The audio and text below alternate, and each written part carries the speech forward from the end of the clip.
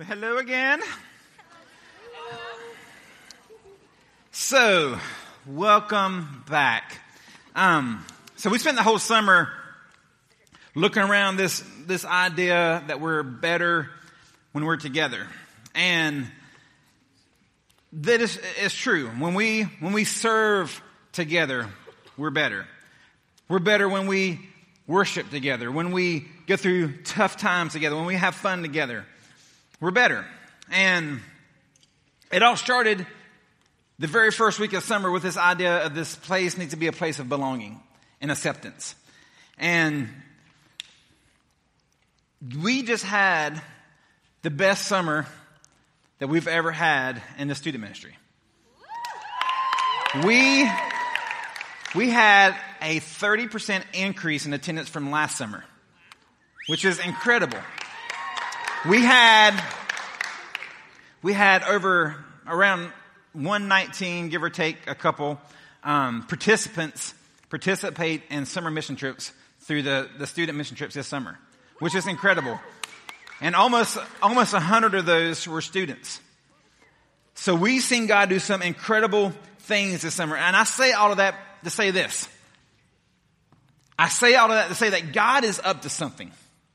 God is up to something in this place. And I believe that this year that we're about to enter, this next school year, even though it's a drag for you that you have to go back to school, I believe that God is going to do something big this next school year. That this next year is going to be the best year yet. And I'm extremely excited about what God is going to do in this place. I believe that we're going to see God do things that we've never seen before. And I'm believing that Wednesday nights, that this night that we're at tonight, that these nights will be the best night of your week. It's going to be better than Friday night lights at your football stadium. It's going to be better than anything else. It's going to be the best night of the week because we're going to see God do things that we've never seen before. Because we can do more together. We are better together. Momentum happens when we have one goal in mind and we're moving together in one direction. So if we can get behind this idea that we're all in this to move the ball down the field, we will see God do some incredible things. And we get to be a part of this. And I'm excited to be a part of this.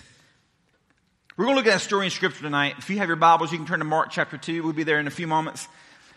But we're going to look at this story of this guy who had an encounter with Jesus Christ. And as a result, his life was forever changed. And it all happened because he had 4 friends who loved him and cared for him enough to do whatever it took to get this one friend to Christ. They had one thing in common, and they were better together. They worked together to get their friend to Jesus Christ. And we too, we have this calling in life. If you're a believer in Jesus Christ, if you have put your faith and hope in Jesus Christ, you have a calling from God. We have been commissioned by God to go. It's called the Great Commission. It's not called the Great Suggestion. We're not suggesting you should do this. No. He says you need to do this. You are called to do this by God.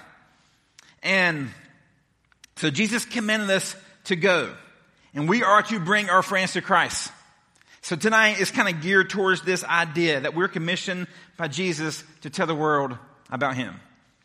And I want to share some numbers with you. These are the same numbers I shared with you last year. They have changed a little bit. They're not exact numbers. They're rough estimates. But I want to share a couple of numbers with you. First number is this. Now, this is middle school and high school attendance from the 4 or 5 kind of major school districts here in Topeka. Okay? There's roughly 11,628 students enrolled in these schools. Okay? These are high school and middle school students. Now, there's roughly 102 churches, give or take a few. All right? Now, let's just say that the average church has a attendance of 50 students, which is really high. Most churches aren't like this. We are different. That sounded really arrogant. So this is not typical, okay? There's a lot of churches who don't have student ministries. So let's just say the average church has 50 students. That would be roughly 5,100 students that are involved in church. which I think that number is lower than that here in Topeka. That leaves over 6,500 students that don't go to church. These are students that you go to school with. These are students that you eat lunch with. These are students that you play ball with, that you're on cheer squad with. These are students that you interact with every single day. Unless you're homeschooled.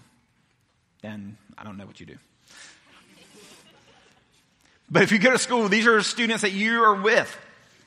And there's more schools represented than just the Topeka schools that's in this room tonight. So that number is much higher.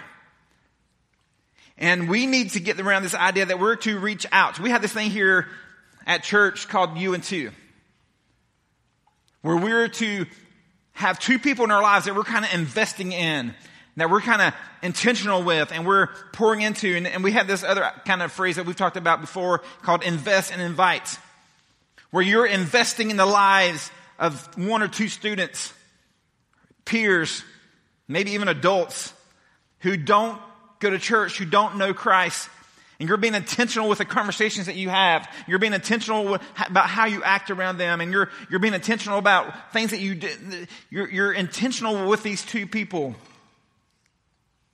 And you're investing in their lives so that one day you can invite them to either a relationship with Jesus Christ or maybe invite them to Surge or to church, and they will accept the invitation. That's the idea behind this. And last year I gave you guys a challenge. Last year on this day, a year ago, I gave you guys a challenge. And I told you guys, let's invite as many people as we can for the fall kickoff, which is next week. And you guys took the challenge. And last year we had 373 of you guys here for the fall kickoff, which was 150 more than the week before, which is this week. You guys took the challenge. And I believe that this year, I believe that we can see even more than that this year. I believe if we get around this idea that we're to invest and invite, and this idea of You and Two, that we're to have two people in our lives, if we all did this, listen to this, if we all did this You and Two thing, that would take our number to about 750 students on a Wednesday night. Now, I'm not saying that because numbers are important to me. I'm saying that because those are 500 lives that can be changed when they hear the gospel of Jesus Christ. 500 lives that can be changed because they heard the gospel and they responded to the gospel. And we usually don't find it difficult to tell people about our favorite movie or our favorite Netflix show, whatever it is. But we find it so difficult to share people about Jesus, to share what Jesus has done in our lives. Now, I remember when Tiffany and I started dating, or when at least we started talking pretty seriously. Man, I was telling everyone about her. Like my friends, my family, strangers on the street, walls, rocks. I mean, whoever would listen to me, I was telling them about this girl that I met that I was very interested in. But at the same time, Jesus, who died for us, we find it so difficult. And it's understandable, right? It's understandable. And when we talk about that tonight, there's a book I read a while back. It's called Christian Atheist. And here's what the author said, what a Christian atheist is. So the Christian atheist is someone who claims to believe in God, which that's most of everyone here. But they live their lives as if he doesn't exist. Think about that. Someone who claims to be a Christian, someone who claims to believe in God, but they live their lives like he doesn't even exist. And I don't want us to be that. I don't want my life to represent this Christian atheist where we believe in God, but we don't live like he exists. And I don't want our student ministry to portray this, where we sing these songs and we believe in God, but we do ministry like he doesn't exist. So, let's look at our scripture tonight, Mark chapter 2. And we're going to look at the story of these four friends who brought their other friend to Christ. And this is what scripture says. It says, and when this is talking about Jesus, when he returned to Capernaum, sometimes after some days, it was reported that he was at home. And many were gathered together so that there was no more room, not even at the door. And he was preaching the word to them. So imagine this. Jesus, he's at home. He's at this home, and so many people are in this home that they're out the door. And he's preaching the word to these people. And so many people are trying to get in just to hear what Jesus is saying. And this is what it says. And they came bringing to him a paralytic carried by 4 men. And when they could not get near him because of the crowd, they removed the roof above him. And when they made an opening, they let down the bed on which the paralytic lay. So these guys could not get to Jesus. They couldn't get to him because of the crowd. There's so many people there. And they literally raised the roof. They took the roof apart so that they could lower this man to Jesus. And verse 5 says, and when Jesus saw their faith, he said to the paralytic, son, your sins are forgiven. And then this dialogue started happening between the scribes there, some of the religious leaders, and Jesus. And we're not going to read the whole story, but pretty much they were thinking these things in their minds, in their hearts. It's like, wow, who is this man? Who does he think he is that he can forgive sins? Only God can do that. And Jesus, knowing what they're thinking, answers their question, which is mind-blowing. He answers their question, and then he says, son, get up, get your mat, get your bed, and go home. And this is what verse 12 says. It says, and he rose and immediately picked up his bed and went out before them all, so that they were all amazed and glorified God, saying, we have never seen anything like this before. This is out of our minds. And tonight, we want to focus the rest of our time looking at these 4 friends. These 4 friends who brought their other friend to Jesus. And we're going to look at 4 attributes or 4 characteristics of these people, these friends, that we need to portray in our lives in order to bring our friends to Christ. And this is not easy. Like, it's not easy for us to invite our friends to church. It's not easy for us to have conversations about Jesus with our friends. It's not easy for us to share what God is doing in our lives and share our testimony with our friends. But these 4 characteristics that we want to talk about tonight, I think will help us with this. So friend number one is a friend full of compassion. I shared this with you before, but Billy Graham had this quote I read years ago that said this: the difference between sympathy, empathy, and compassion. Sympathy is, I'm sorry you hurt. Like, yeah, I feel sorry for you. But empathy is, I hurt with you. Like, I feel your pain. It's like, have you ever seen like America's Funniest Videos and someone gets hurt really bad and you kind of can feel it inside, like you're something inside of you, you kind of, like you can feel the pain. That's empathy. And then compassion is, I will pay any price to stop your pain, to stop your hurt. So this friend here, these friends saw their other friend in need, and they didn't just have sympathy for him. They didn't just feel sorry for this person. They didn't just have empathy for him. They didn't, I feel your pain, I'm so sorry. No. They had compassion for their friend, and they were willing to do whatever it took to get their friend to Jesus Christ. Here's what verse 4 says. It says, and when they could not get near him because of the crowd, they removed their roof. And when they made an opening, they let down the bed on which the paralytic lay. They could have waited until the crowd got out of the way. No. They worked harder. They did whatever it took. They had compassion on this guy. And they did whatever it took to get the paralyzed man to Jesus. They knew that Jesus could heal his friend. These men had compassion because their friend was in need. So my question to you is, how is your compassion? How is your compassion? When you see your friends who are far from Christ, do you have compassion towards them? Most of us have sympathy towards our friends, but do you have compassion towards them? If you struggle with this, pray. Pray and ask God to give you compassion. Pray and ask God to break your heart for lost people, for hurt people. That's one of the things I pray for my kids almost every single day, so they will be compassionate.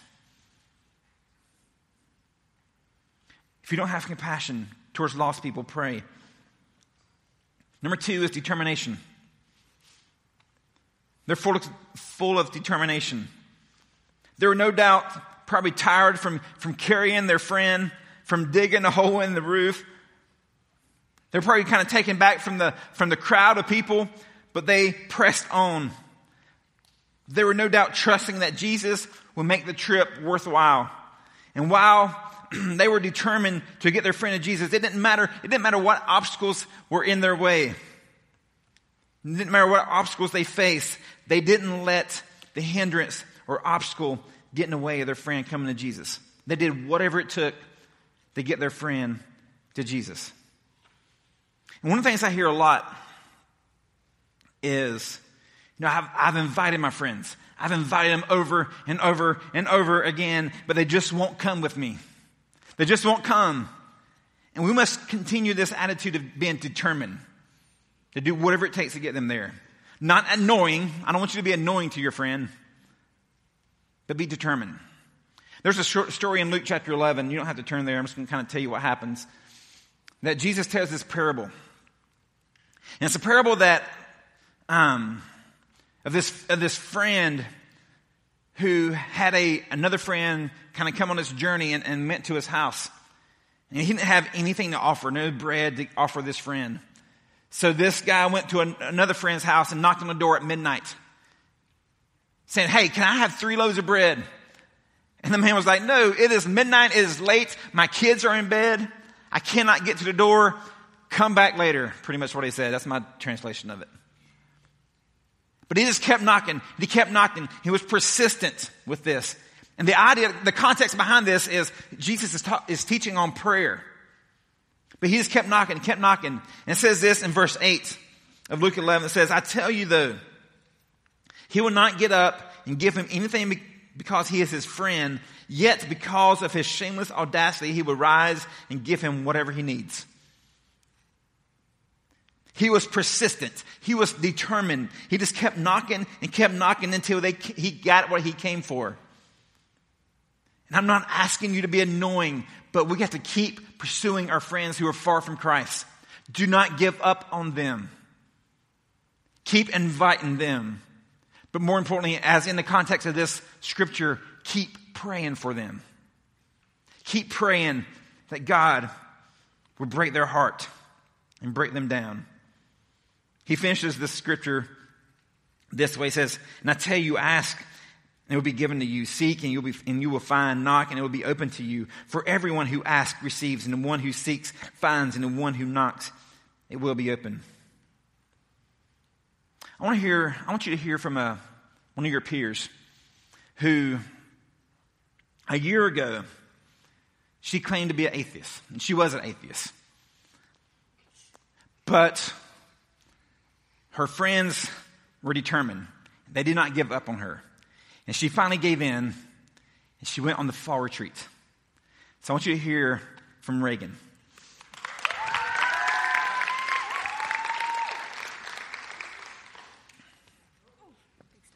Okay.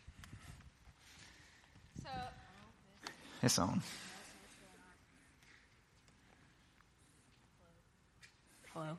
There you go. Oh, okay. So I'm Reagan, everybody. I'm a junior at Washington Monroe High School, and this time last year I was an atheist, as Tim said. I had been an atheist all my life. I grew up with a pretty bad home life when it comes to my family members and things like that. My dad was never a father figure in my life. Went through a lot of mental illnesses and addictions and things like that.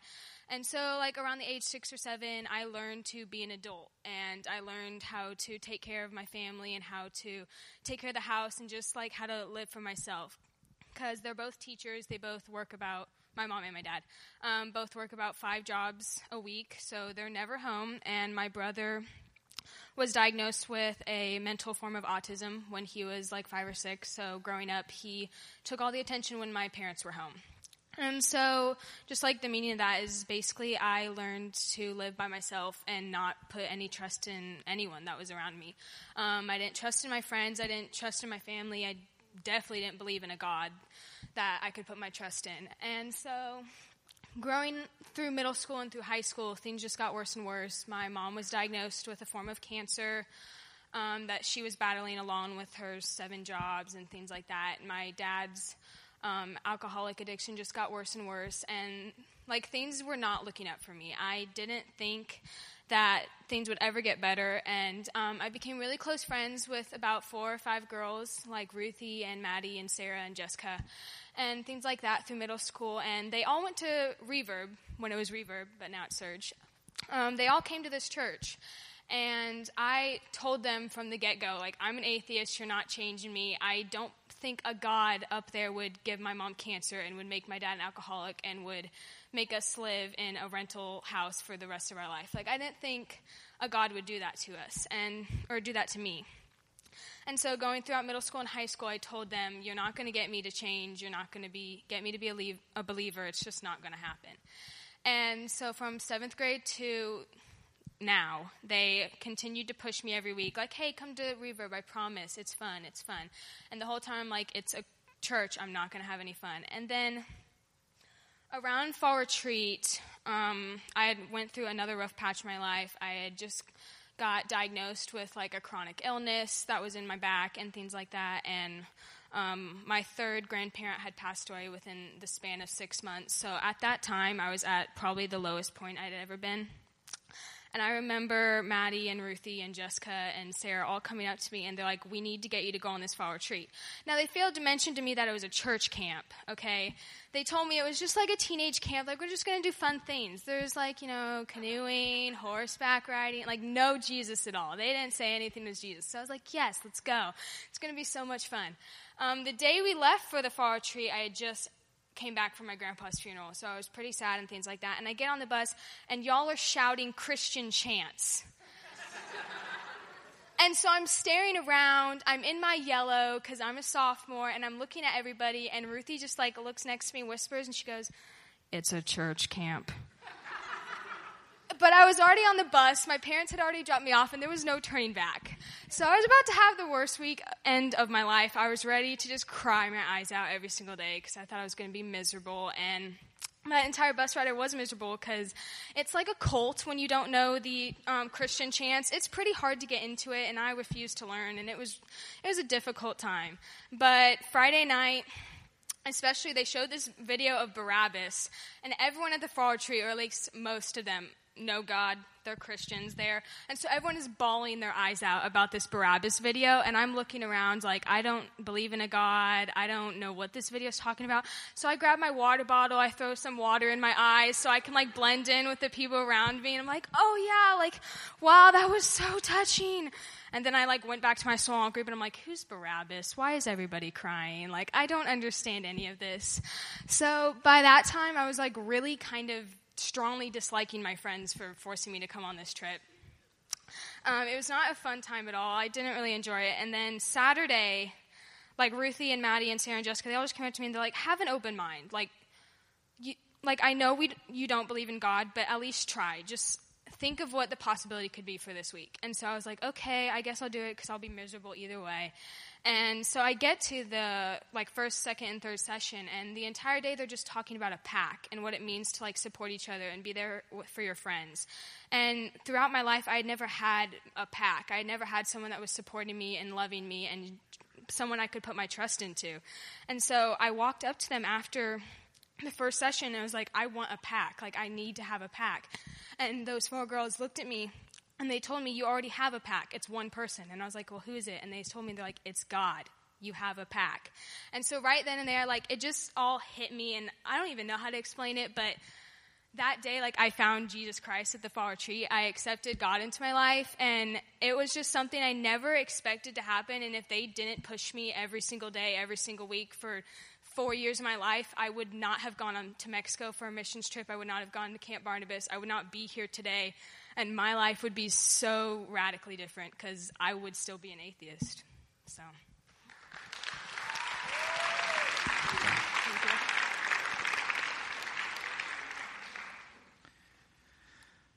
Wow. I think we should just go home. Determination. Don't give up on your friends. Don't give up on them.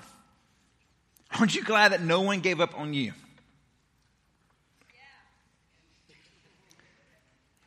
All right. Friend number 3 is a friend full of faith.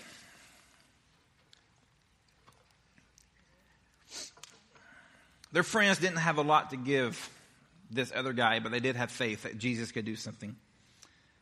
Verse 5 says, when Jesus saw their faith, not necessarily the paralyzed man, but the 4 men who was carrying, when Jesus saw their faith, that they believed that Jesus could do something, Jesus healed the paralyzed man. They had faith. How are you doing with faith? If you're like me, sometimes I see certain people in my life, like, there's no way that God can do that. There's no way that God can heal them. Maybe if I knew Reagan a year ago, I'd be like, there's no way that God could do that. We kind of have that mindset sometimes that God can't do certain things. But we just heard a testimony of someone who was so far from Christ, someone who didn't even believe there was a God. And she is now a very committed, devoted follower of Jesus Christ who serves every single week. We got to have faith that God can save our friends.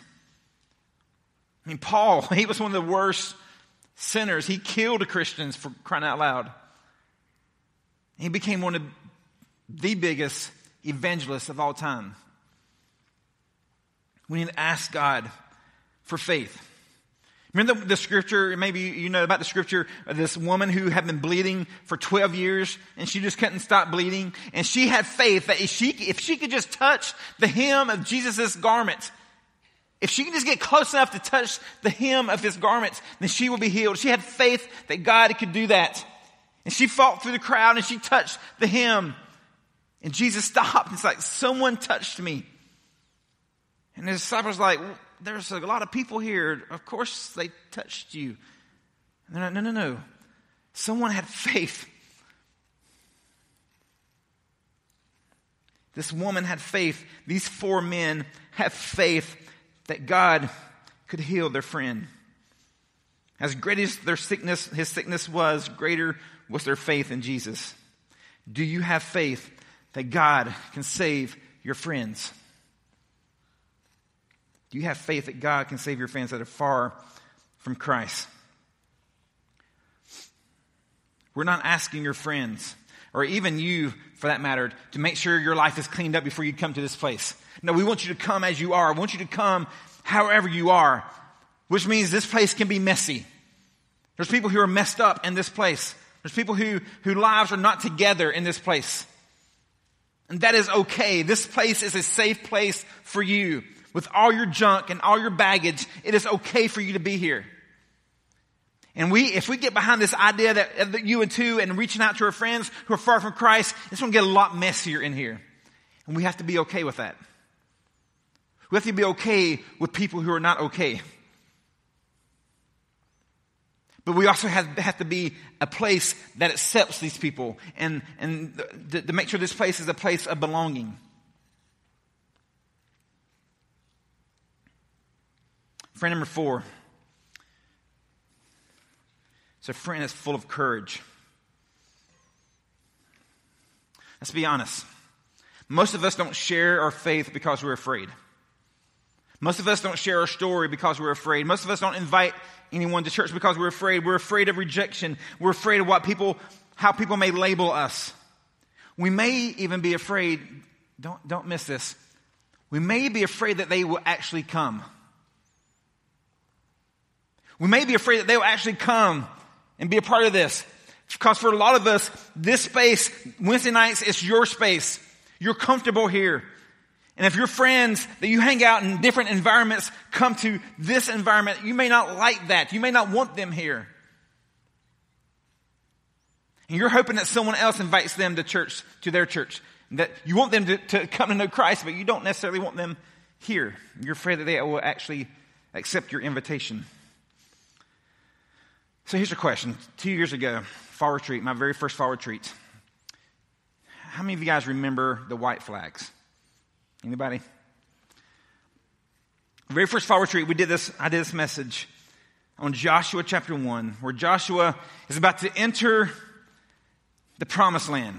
Moses had been the leader for years and years and years. They'd been in the wilderness for 40 years, and Moses had led the people to this certain point, and then Moses dies, and Joshua is taken over. Joshua is now the leader, and he's about to take them into the promised land that God promised Abraham years ago. And this is what Scripture says. Starting in verse 5, it says, just as I was with Moses, so I will be with you. I would not leave you nor forsake you, which is a sweet, sweet promise. This is the exact same promise that God promised us with the Great Commission. And he says, go and make disciples of all nations. And at the very end of that, he says, behold, I am with you always. He's with us. He's not going to leave us alone with this. It says, just as I was with Moses for all those years, I will be with you. I will not leave you or forsake you. Be strong and courageous, he tells them. For you shall cause this people to inherit the land that I swore to their fathers to give them. Only be strong and very courageous. Be careful to do according to the law that Moses, my servant, commanded you. Do not turn from it to the right hand or to the left, that you may have good success wherever you go. So he says, this law, the word of God, don't turn from it. He says, this book of the law shall not depart from your mouth, but you shall meditate on it day and night. You shall have this word in your mouth. Meditate on it. Think about it day and night, so that you may be careful to do according to all that was written in it. For then you will make your way prosperous, and then you will have good success. Have I not commanded you? And here's a third time he says it, be strong and courageous. Do not be frightened. Do not be dismayed, for the Lord your God is with you wherever you go. It's like, don't be scared. Like, I've been with Moses for all these years. I provided for y'all. He probably didn't say y'all. He says, I provided for you guys. I'm with you. Don't be scared. Don't be afraid. You've got this. Then verses 10 and 11 says, and Joshua commanded the officers of the people, pass through the midst of the camp and command the people, prepare your provisions, for within 3 days we're going to pass over this Jordan and go in and take possession of the land that the Lord your God is giving you to possess. It's like, here it is. Get ready, guys, because we're about to cross over the Jordan, which was a miracle in and of itself. It says, get ready. It says, remember the word of God. Meditate on it day and night. Think about it. Remember the word and be ready to go take the land. Go take the land. And 2 years ago at the fall retreat, you guys that were there came and wrote names on these little white flags. And you put them in the ground, which was the stage. You say, I'm taking the land. I'm taking it. I'm going to remember the word of God, and I'm going to take the land. And you put names of people who are far from Christ. Maybe you're you and too. So Joshua, he gets this message to his people. He's like, all right, God spoke to me. In 3 days, we're going to take all these people and cross the Jordan and take the land. And God says, remember the law. Remember the word. And take the land. These things go hand in hand. These things go together. This is God's message to Joshua. And this is Joshua's message to his people. And this is our message still today. And some of you remember the story. They cross the Jordan. And long story short, they get up to this point where they can see Jericho, the land that God promised them.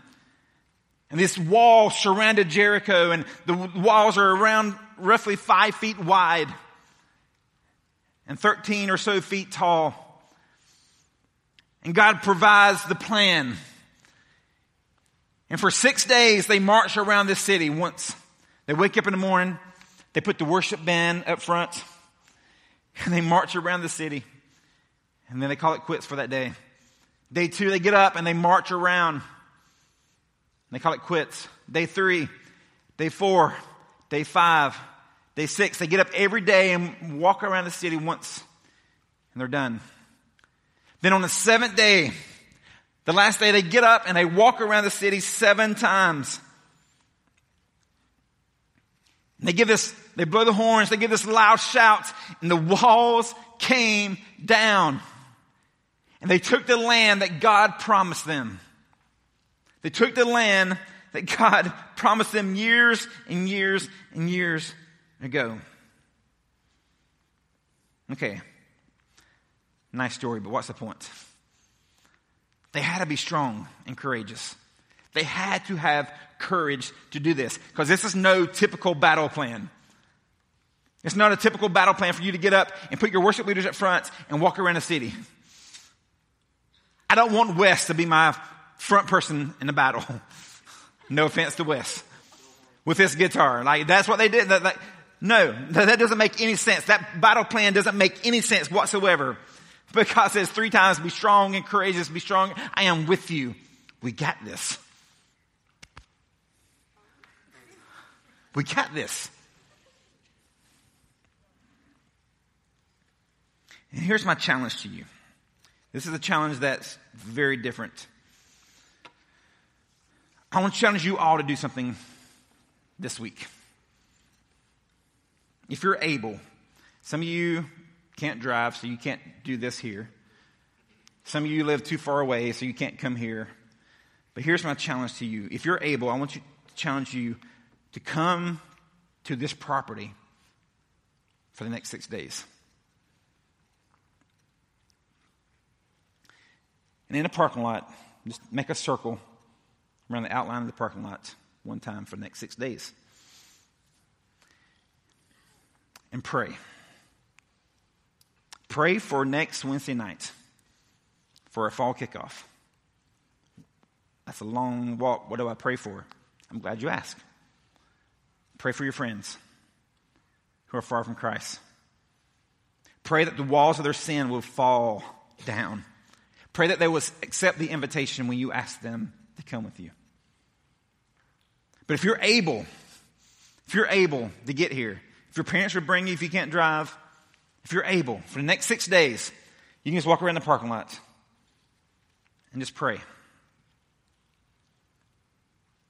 Then if you're able, next Wednesday, if you can come a little bit early, or maybe when we're having our activities, if you can, I want to invite you to come in this room and just make a circle around these chairs 7 times. And pray. Pray for the people that's going to be sitting in these seats that you're sitting in. Pray that the walls of sin will fall down in their lives. Pray that the gospel will be clear coming out of my mouth. Pray to the Holy Spirit. You don't have to pray that the Holy Spirit will come. Pray to the Holy Spirit that the Holy Spirit will speak and convict lives. That's your challenge. The second part of this is for you to invite as many people as possible for next week. At least you're 2. And listen, let me make this clear. I don't want your friends who go to a different church. I don't want to bring people from a different church here next week. Please don't. Please don't. It's going to be fun, but please don't invite your friends from a different church to come here. This event is geared towards people who don't go to church. So invite as many people as possible to the fall kickoff next week. It's going to be fun. We have inflatables. We have obstacle course. We have jousting so you can knock the poop out of people and not get in trouble. We have the Velcro ball that it's going to be kind of fun, I guess. Bubble soccer, which you can also knock the poop out of people and not get in trouble. A photo booth. You'll get a little picture of yourself. Happy Hut's going to be here. Woohoo! We'll have food. We're hoping Highcrest would join us. I'm not sure if they will or not yet. But this is meant to be an outreach. This is meant for us to come and be an outreach. And it's from 5:30 to 8:30, so it's an hour earlier than our normal time. So are you with me? Are you with me in helping us take the land? Whether it's Washburn Rural or it's Topeka High or Topeka West or oh my gosh, I shouldn't have started this, Seaman or Shawnee Heights or whatever it is that you go to, are you with me in taking the land? Now I believe that if we're faithful to this and we're praying and we're surrounding this place in prayer, that God is going to do something incredible next week. He's going to do something incredible. But we have to have compassion. We have to have determination. We have to have faith. We have to have boldness and courage. So don't think this event is about you. We're simply asking you to invite your two to this really cool thing on Wednesday nights. And I don't want this to be a one-time thing. I want us to have this kind of culture of inviting people. So who are your two? Who are you bringing? Who are you inviting? Let's do this. And you have this card that you probably received when you came in. There's more out on these two tables back here. And these cards are not meant for you. These cards are meant for you to give to someone else. So take more if you want more, but don't take more if you're not going to give them to someone else. So this is a simple, easy way. Say, hey, check this thing out. I'd love to see you there. And maybe you have to go pick them up. Don't just invite them and say, oh, if you don't have a ride, too bad. No, offer to pick them up and offer to give them a ride. Let's pray. Hey, band, we're not going to do the last song, so we're going to. Sorry. Jesus, thank you so much for your word tonight. And Jesus, I pray that you will, that you just give us the boldness and the courage to go and invite our friends. And God, we pray for all of our friends that's going to hear this invitation this week, that you would just, even now as we're praying, that you just give them a receptive attitude to come. And God, we pray that you will break down the walls, that you will soften their hearts. God, we love you, and we pray this all in your name, Jesus. Amen.